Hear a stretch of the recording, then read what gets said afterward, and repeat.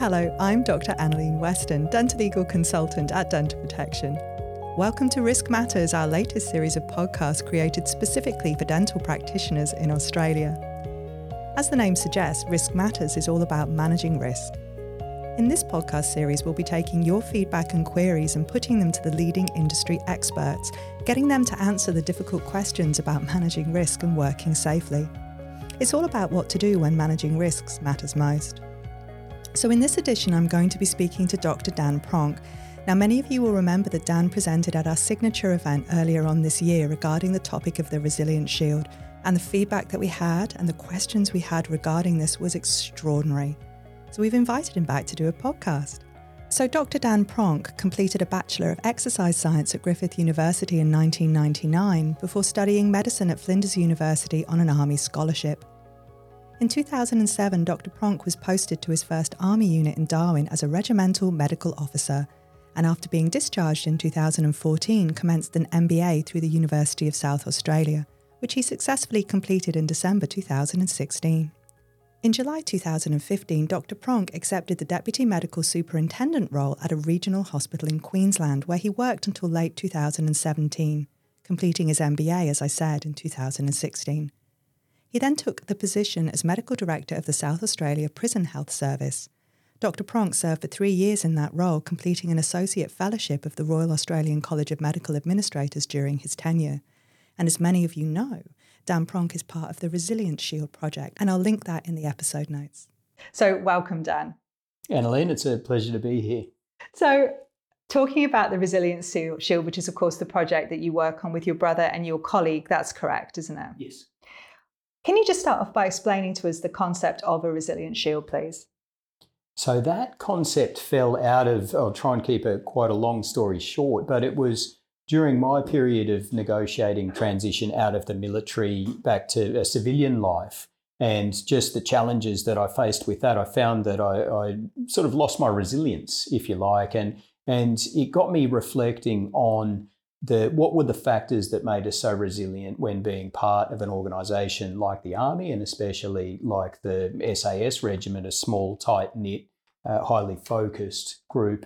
And I figured if I could identify them and rebuild them, I could get back to a resilient version of myself. And that led to this deep dive into, well, for a start, what the concept of resilience actually is. What is resilience? That was the starting point. And then that led to what can we be doing day in, day out to be building resilience. And as I went along, I teamed up with my brother Ben, who was a career SAS officer, and another bloke, Tim Curtis, likewise a career SAS officer. And we started to look at our own experiences, our military experiences, broader case studies in resilience, and look at the science behind stress and resilience, what we know scientifically have proven causes resilience. And we started to formulate this model that just seemed to be a little bit novel, that described resilience as dynamic, as multifactorial, and as modifiable. So something that we knew you could build. And that formed the shield model with the various layers which represent different areas or domains in your life that we know you can be doing things to build resilience. No, that's really helpful. Thank you. And it's certainly dynamic. I know myself, my resilience can wax and wane. Even if I'm just tired, I'm far less resilient than I would be if I'm not in the right frame of mind. So can I just ask, which came first, the doctor or the SAS? The doctor. So I did my medical schooling on an Army scholarship. Oh, you did? Yeah. So I had done my med school, did 2 years as a junior doctor in civilian hospitals, and then I went into the Army, and about 18 months into my time with the Army, so properly in uniform, I'd been with the Army all through on this scholarship, but actually with Army units, about 18 months into that, I got the chance to go and do SAS selection, got through that, and that led to special operations. So doctor first and then moved to the special operations. So when you were at medical school on that program, did you used to have to go and do time with the Army? No, it was and I don't know if it's changed now, but there was very little military requirement. It was basically you were full-time Army, they paid your wage and paid for your schooling, but you were basically sent off to get your med degree, and they left you alone to focus on your studies and your junior doctor time.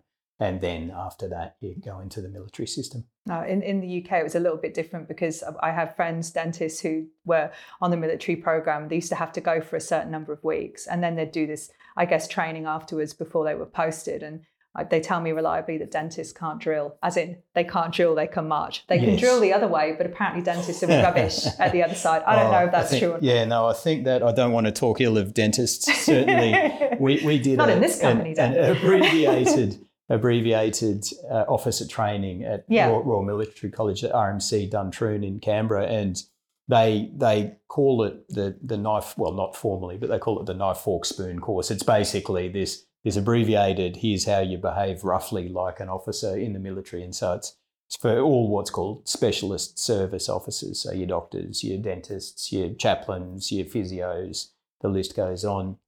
And yeah, I can say with authority, none of us were particularly good at the drill side of things, which made for some entertaining, like on paper, intelligent people struggling with left and right was, and often myself actually.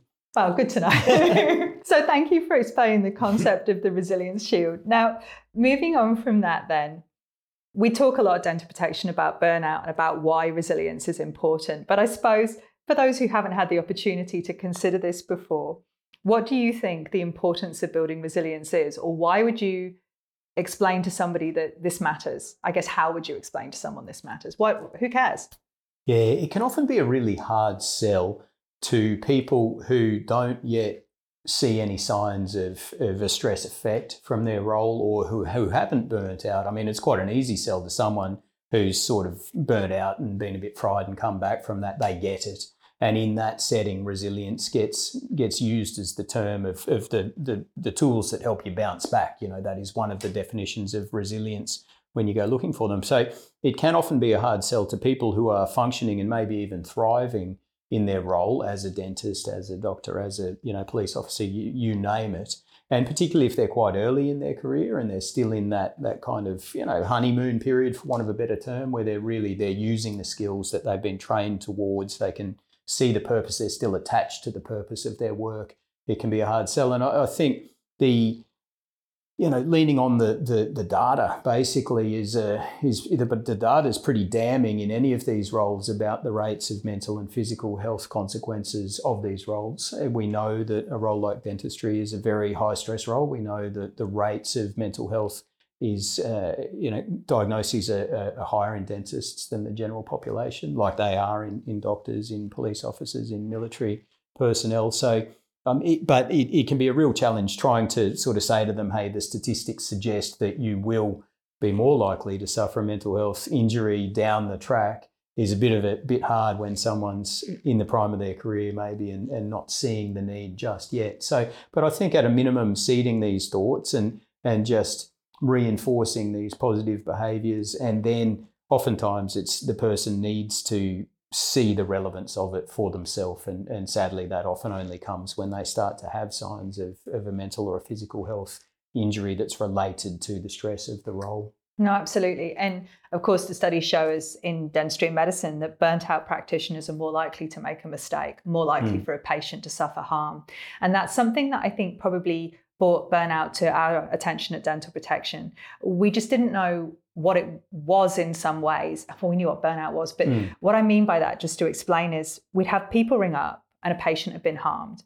And we'd get off the phone and we'd say, oh gosh, that poor practitioner, because it really was the last thing they needed was for this to happen, when you consider all these other things going on in their life. And then we realized that actually it's the other way, because the practitioner doesn't exist in a vacuum.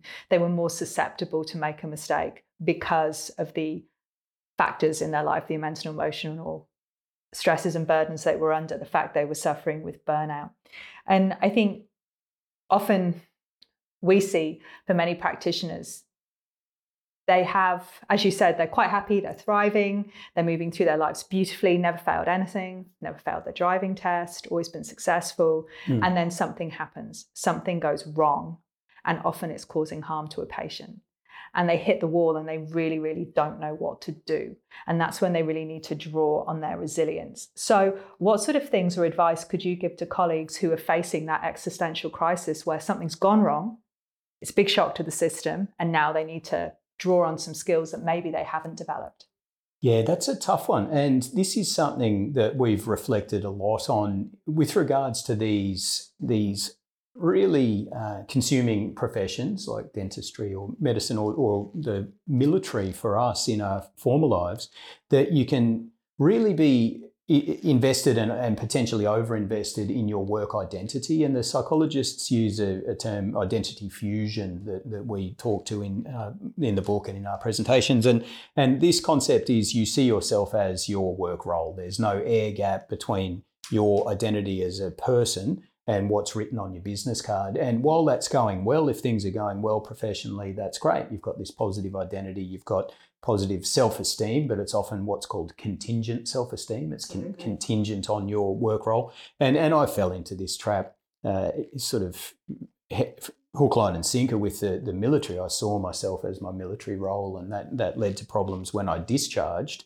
and I wasn't that person anymore. I lost my identity. But I think coming back to the situation where you have a patient complaint or a bad outcome, if your identity fused and you see yourself as your work role, then something going wrong at work is a personal attack on Absolutely. you. Or it's how it feels. A patient complaint. And so I think in those times of crisis, a few things are useful. I think one is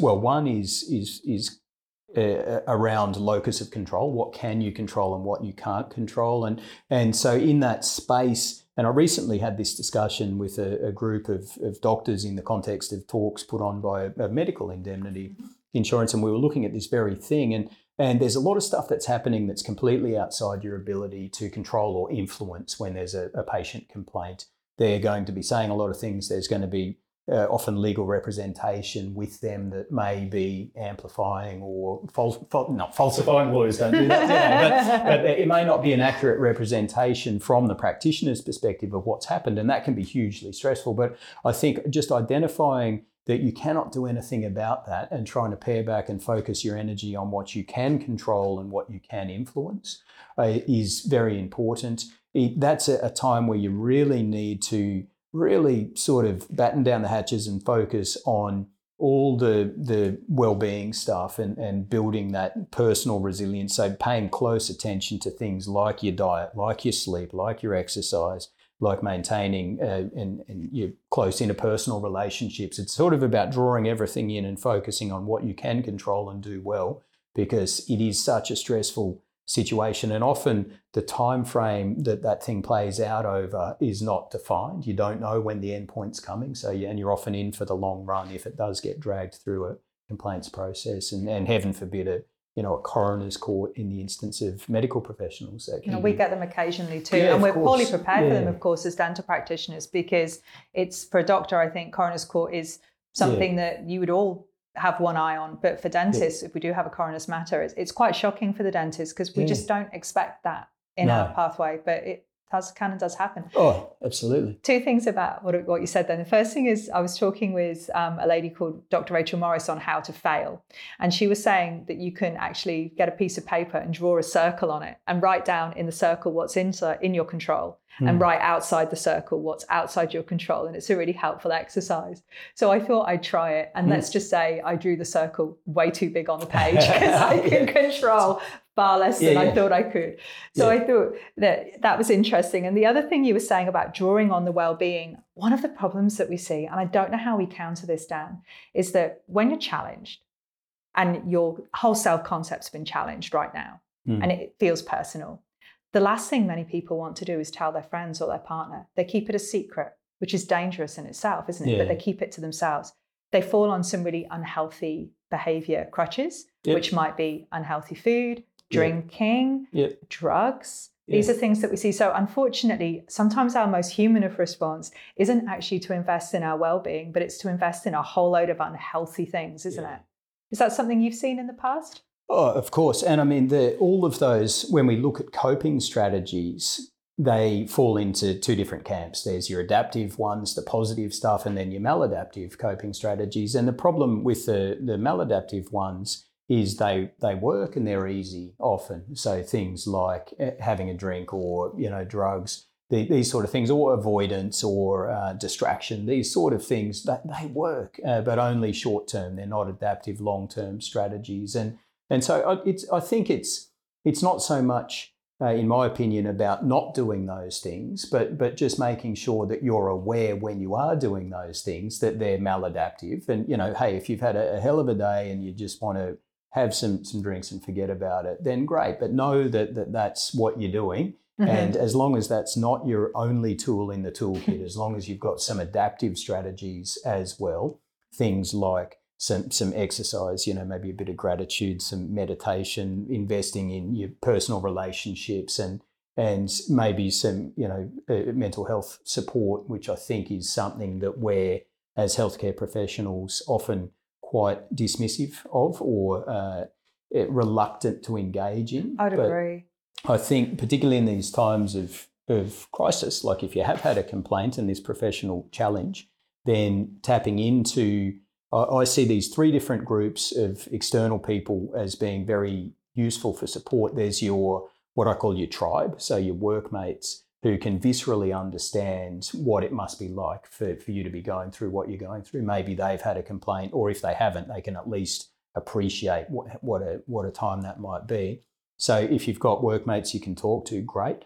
Often there's barriers there. You can't be completely vulnerable and authentic to your workmates, or you may not want to talk to them about it. I think that's where your family and friends. So hopefully you've got at least one person outside of work who you can be vulnerable and deeply open and honest around. But the thing with family and friends outside of your profession, outside of your tribe, they won't be able to empathise. They won't truly get it, but hopefully you can connect with them on just, around your feelings of how it makes you feel rather than that authentic empathy.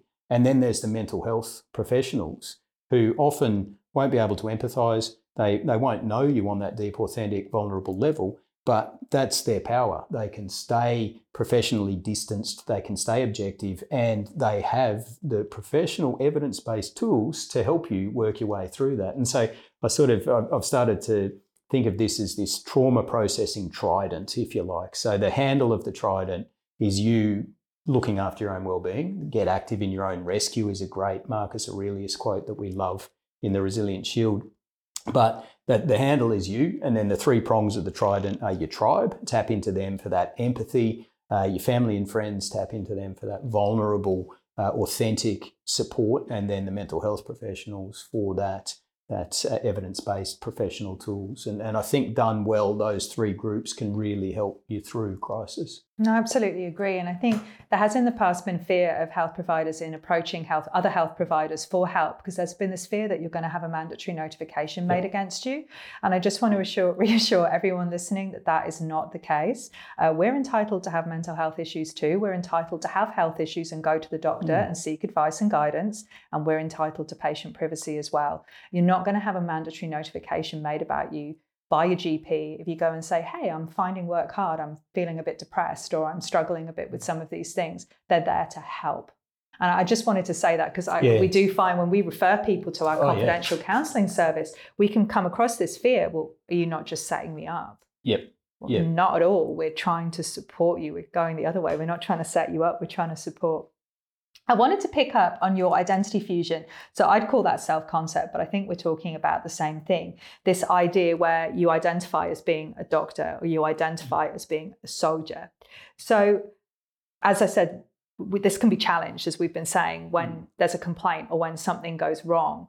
How do you think we can manage that to not be so fused to one concept? I know what I think. I want to know what you think. Look, when we present around Resilient Shield, I tend to use this Venn diagram that's sort of got your identity in the centre and then these four overlapping diagrams. And one of them's your role. And indeed, there should be a decent degree of overlap. You should identify as your work role, but that shouldn't be a complete overlap, that you only see yourself as that. And in that diagram, that one of the other overlapping circles is family and friends. So see yourself and invest in your relationships outside of work when you take off your work uniform, and hopefully you can be a more authentic and vulnerable version of yourself in that environment. So see yourself, identify as that person, a member of family and friends. And then ideally have other groups that you are a part of, things outside of work, interests, hobbies, ideally with groups that are unrelated to your work space. So you're not on a touch footy team with your workmates. Although I'm not saying that's not positive.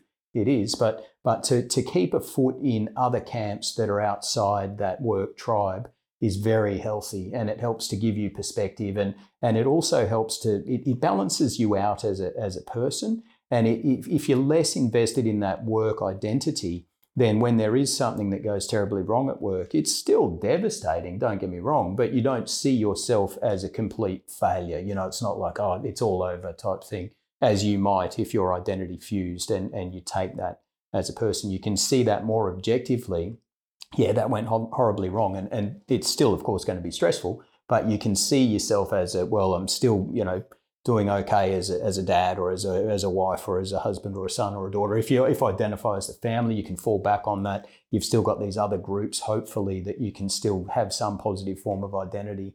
And so maintaining that more balanced identity and drawing back a bit from investment in your work identity makes you more balanced. It makes you more resilient. We know this for sure because you're not all in. It's like a diversified share portfolio. Absolutely. If you chuck all your money in one share and it tanks, you're broke. It's the same with your identity. You need to diversify so you've got some fallback for when things go wrong in the other areas. And aside from anything, identity fused people are boring as hell to be sat next to at a dinner party. Yeah, that's certainly so. It's true.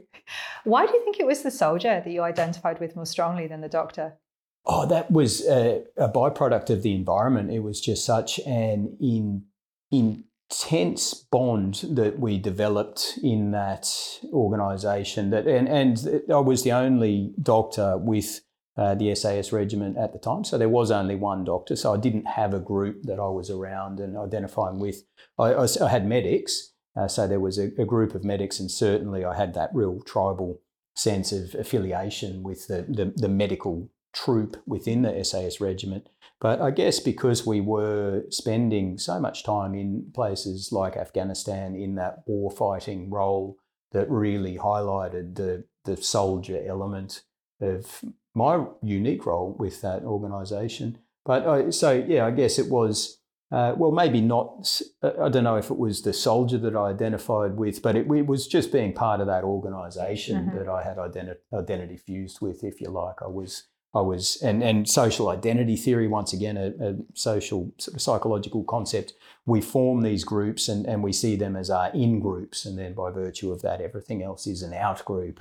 And so I'd really formed a strong association with the military, and particularly the military special operations in group, and that just got reinforced by these really intense experiences that I had over that period with them. Which, as you were saying, only your tribe would understand, because only your tribe were there. Yeah, that's exactly right. And that's not to be dismissive of people's experiences outside of your own, and it's not, none of this resilience or stress or trauma it's not a competition.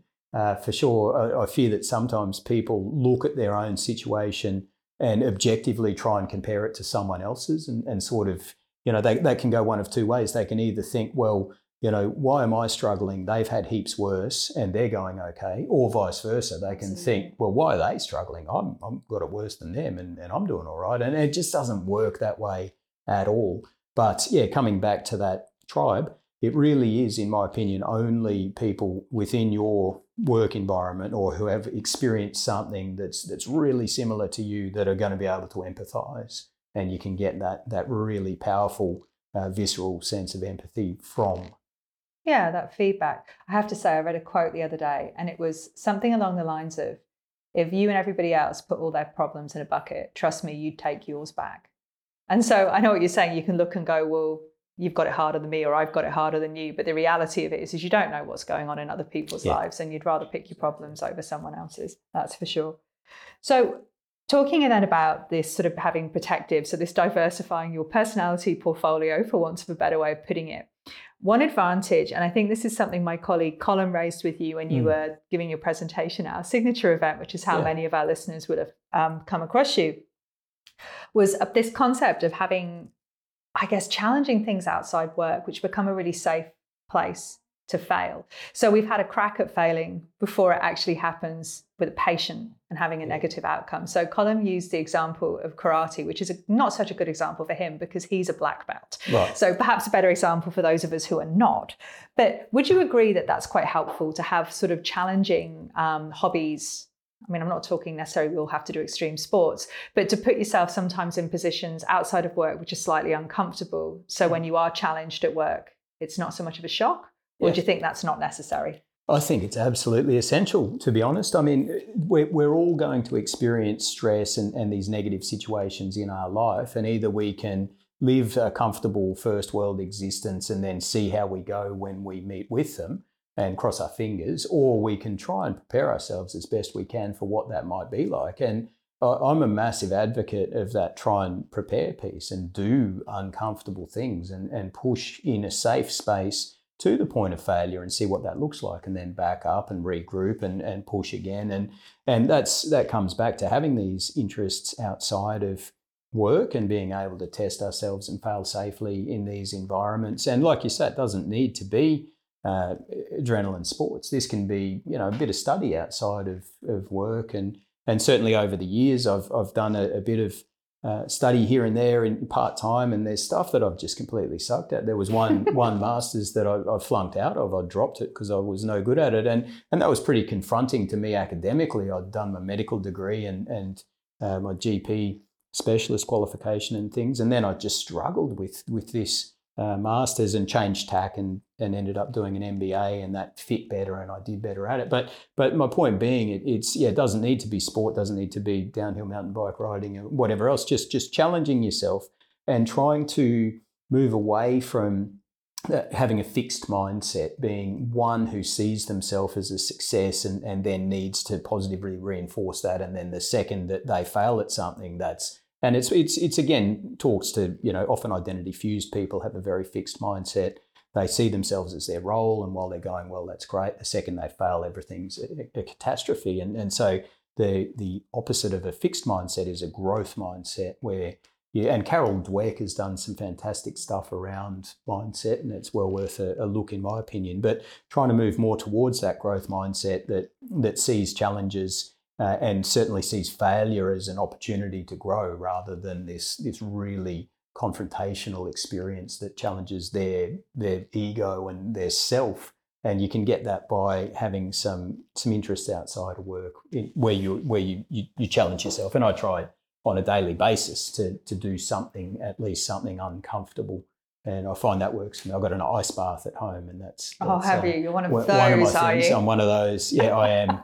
The SAS wasn't hard enough. Massive. Now I'm going to go in an ice bath every day. No, I mean, it was, but it's a good example of something that, despite having done it pretty much daily for years now, is still something I don't want to do every day. It's sort of my body's screaming at me.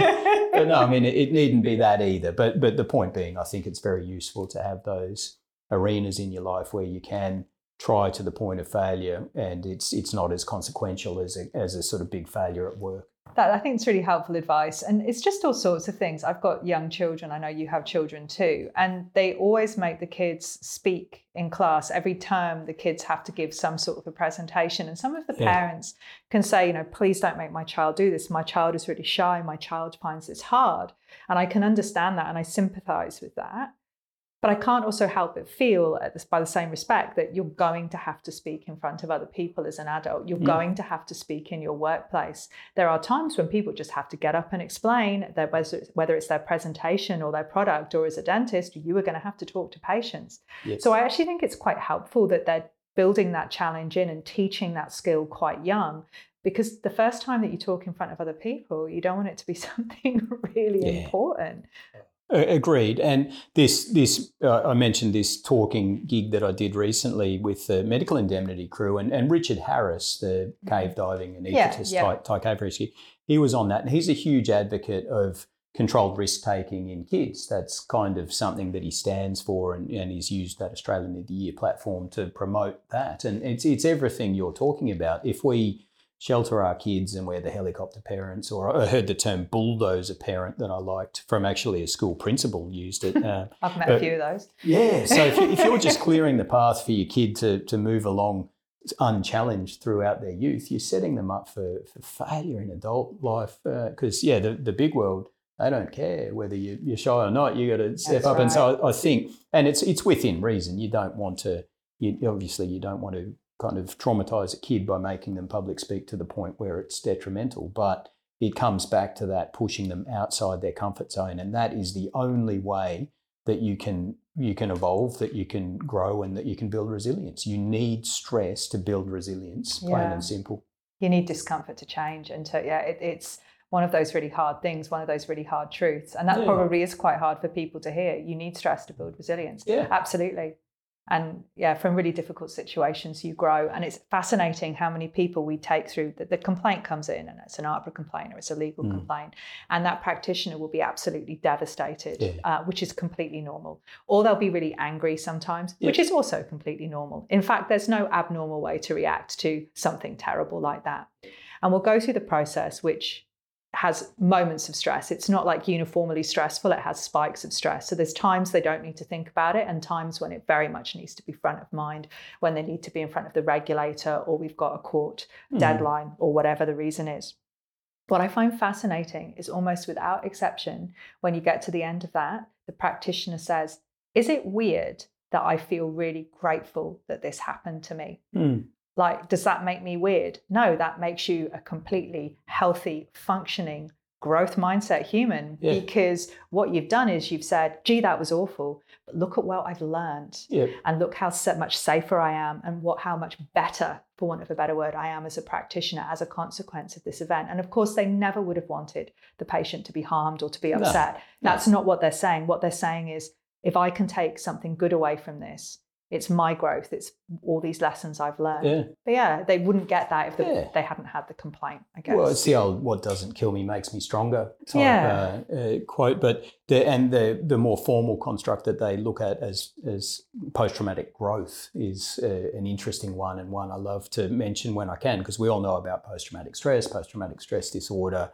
You have a stress event, it knocks you off your baseline level of function.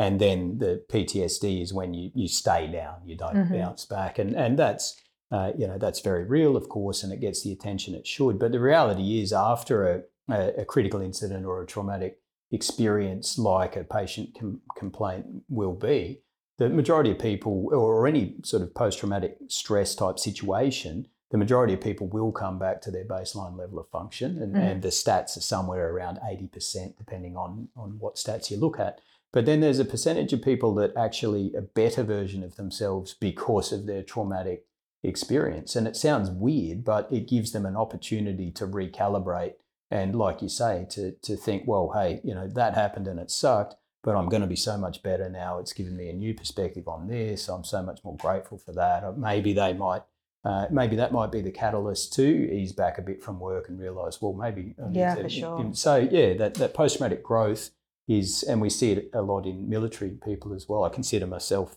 to experience post-traumatic growth from these negative experiences in uniform, thinking, well, hey, I'm a better version of myself now. I'm a better husband, better father, better doctor because of that stuff that happened. And it's, so it doesn't surprise me to hear that you get that feedback from people that have gone through a fairly traumatic complaints process. Yeah, and I take heart from it, to be honest, because there's always that moment when the first time when someone calls and they are acutely distressed, there's that flicker of fear as an advisor where you're thinking, gee, I hope we're going to be okay. Not I hope you're going to be okay, because bear in mind that once you ring me, you're stuck with me till the bitter end.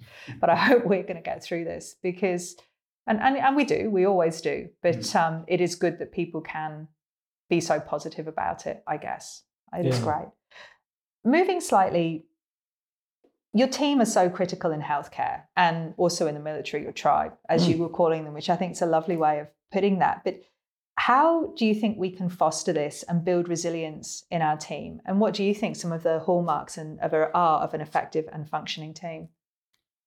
That's a good question, and there's a lot to it. I think the authentic leadership style, I think a degree of vulnerability goes a long way in a team structure, particularly a hierarchical one. And looking at my role in the military medical sort of setting, where I was the boss of 20 or 30 medics at these units, that rather than trying to create a professional distance, trying to bridge that professional gap and being able to just be sort of vulnerable in front of them. And the reality was, when I turned up to Army Special Operations, I knew the doctoring stuff as much as a junior doctor can, but I knew all that.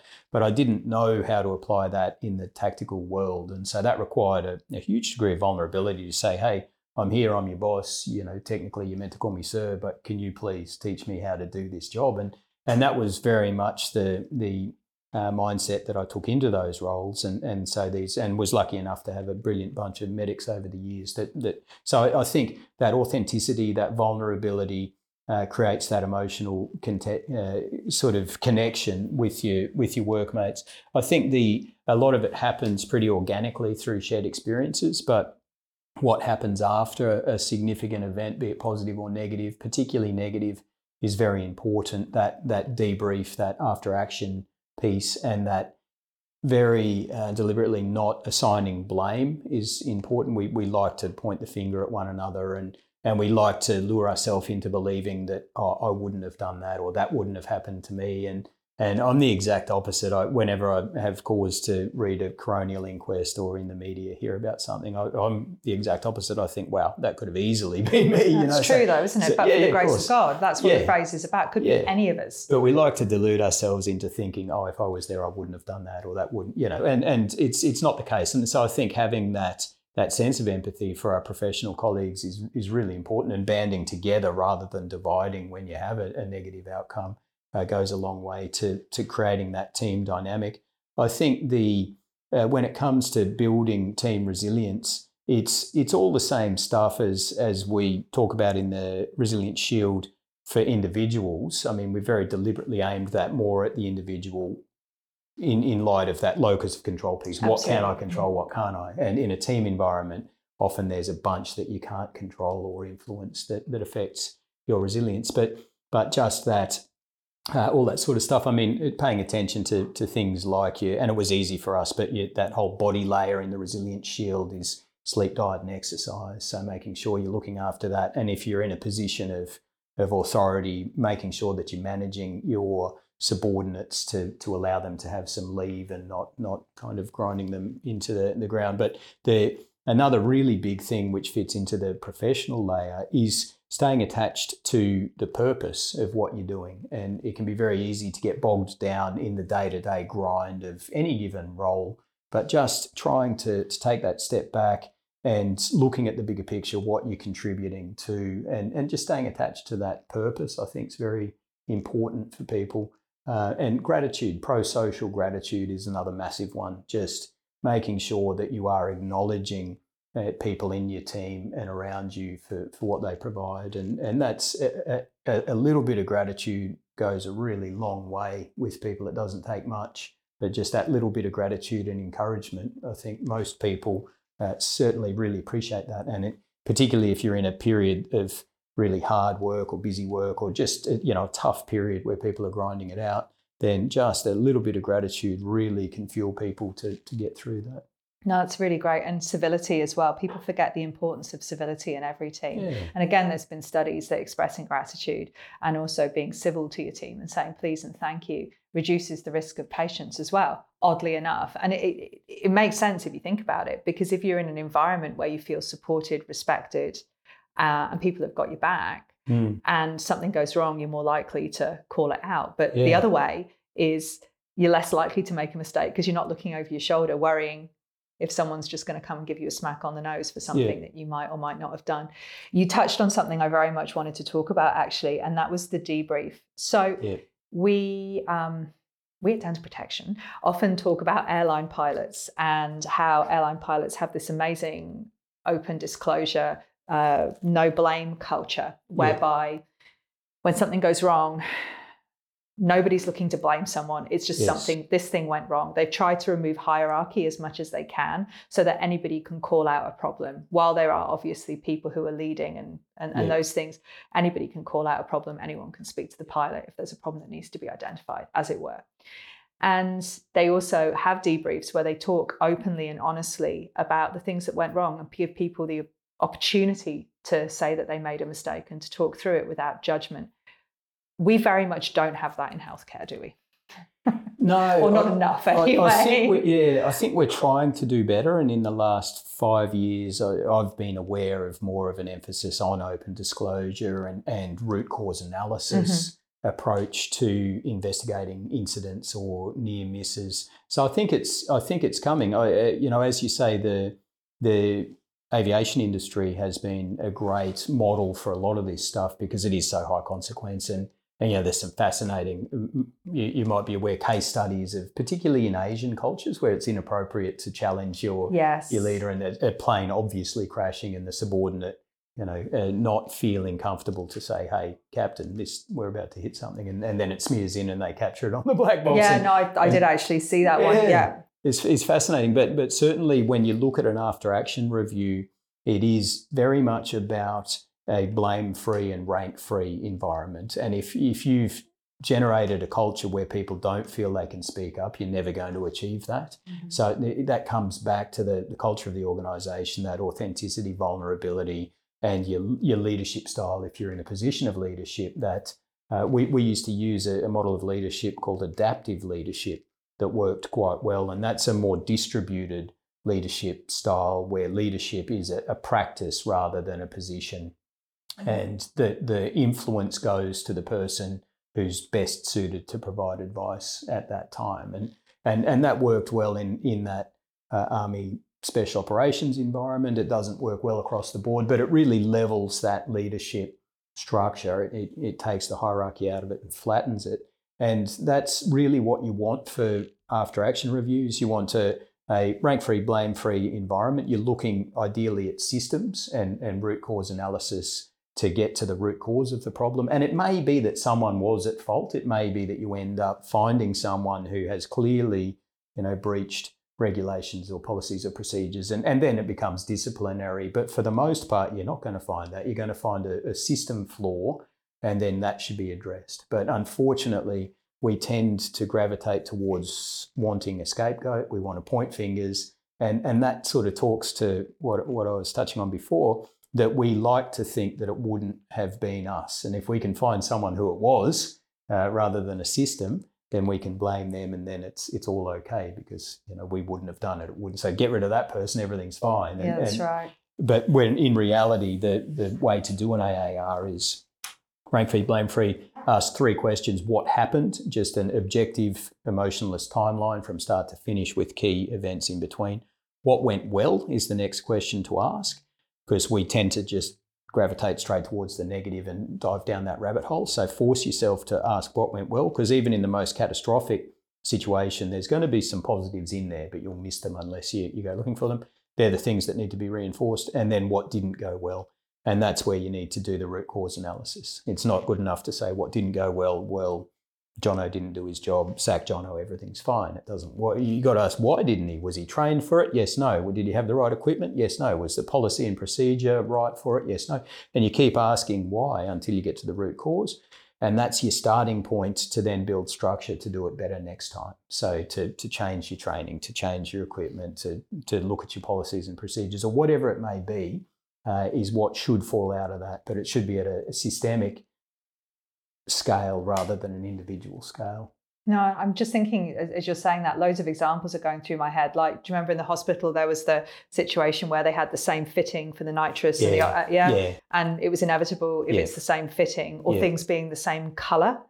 In dentistry, we have all our local anaesthetics are different colours. It sounds like a really silly thing to say, but it makes it a lot easier to very quickly identify what you're administering to that patient and stuff like that. But that isn't somebody often thinking about that from the start. No. I've got this really wonderful idea. It's like often it comes from a mistake or error. And somebody having to look back at that retrospectively and saying, why did, what went well, what didn't go well, why didn't, what happened, why didn't things go well? And then if it is that there's some sort of equipment or structural issue, people then going back and revisiting that and saying, well, do you know what, if these fittings were different, then we can actually eliminate that problem. Yeah, for sure. And I can remember a time, I'll be showing my age a little bit here, but where potassium chloride, potassium chloride was in the exact same looking plastic container as sodium chloride. And, you flush your drips with sodium chloride all day long, that's fine. You flush them with potassium chloride, you kill someone. Absolutely. Type thing.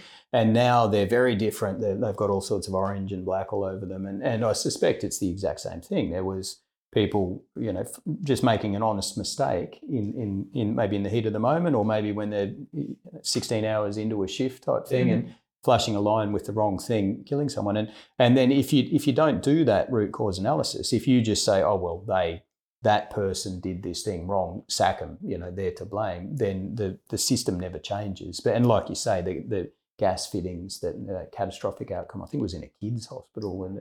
But that's an opportunity to not hang someone out to dry as a scapegoat, but to look at, well, why did this happen? Yeah. Do that root cause analysis, and then you come up with a solution. Well, let's change the line so you can't do this again. And so that's the way that AAR, after action review, and a root cause analysis leads to positive systemic change, rather than just throwing someone in front of the bus. And I think you see it all the time when you go to hospital. I went and had a procedure recently, and the surgeon actually labelled the left and right hand side of my body, which I thought was fascinating, because I would have thought it was quite apparent. Apparently it's not. And but stuff like that has happened because someone along the line has got that wrong. Oh, yeah. And at the end of the day, we are only human, and we are going to make mistakes. And some of the mistakes we make are going to be quite serious. And that's really confronting, I think, as a healthcare provider, because when you step back from this, not one of us gets up in the morning with the intention of making a mistake. No. Not one of us gets up in the morning with the intention of causing harm. But unfortunately, sometimes things are going to happen. They're not going to go to plan. And that's when we need our skills. We need our resilience. We need our team. We need to know what to do to bounce back and to invest in ourselves so that we can recover from this, because we have an obligation to ourselves, our families, our friends, and our other patients. We always say the person most at risk is the patient who comes in the room immediately after something's gone wrong, because you're not thinking about that person, you're distracted. And, so we do have obligations all across this board, and that's why this is so important. So Dan, thank you for your time. Do you have any last words or advice for me? For you personally, or for the listener? Or? Sure, I'll take either. I think just be kind to yourself that's something I'm trying to do a lot better as I kind of negotiate middle age and reflect on my military experiences. And not that I have any military experience, but middle age. I think professions like medicine and dentistry, I imagine, are very. There's an expectation of 100% success. And you mentioned it before, no one gets up in the morning and goes to work with the intent of harming someone. But at the end of the day, we're all humans and our patients are all humans, and it's a complex space and things are going to go wrong. But I think we are our own worst critics when it comes to when something goes wrong. And I think just that easing off a little bit, I think we often lose sight of all the things that went well. And there's actually a good book called The Gap and the Gain that looks at this. We lose sight of the gain, all the good things that have happened, how far we've come, all that we've achieved, and we just focus on the gap, what didn't happen or what went wrong or what we haven't achieved yet. And, taking some time to reflect in a balanced fashion on all the good things that we're doing, particularly in that scenario where you have had one sort of bad outcome that might have led to a complaint or what have you. But just being a bit less hard on ourselves and our work colleagues, I think, would be my last parting point. Oh, that's awesome. Thank you so much for your time today. My pleasure. Thank you, Dan, for that relevant and helpful content, and thank you all for listening. We do hope this podcast was helpful to you, and we look forward to sharing more guidance with you in the future. If you like Dental Protection podcasts and you'd like to hear more, please subscribe and leave a review.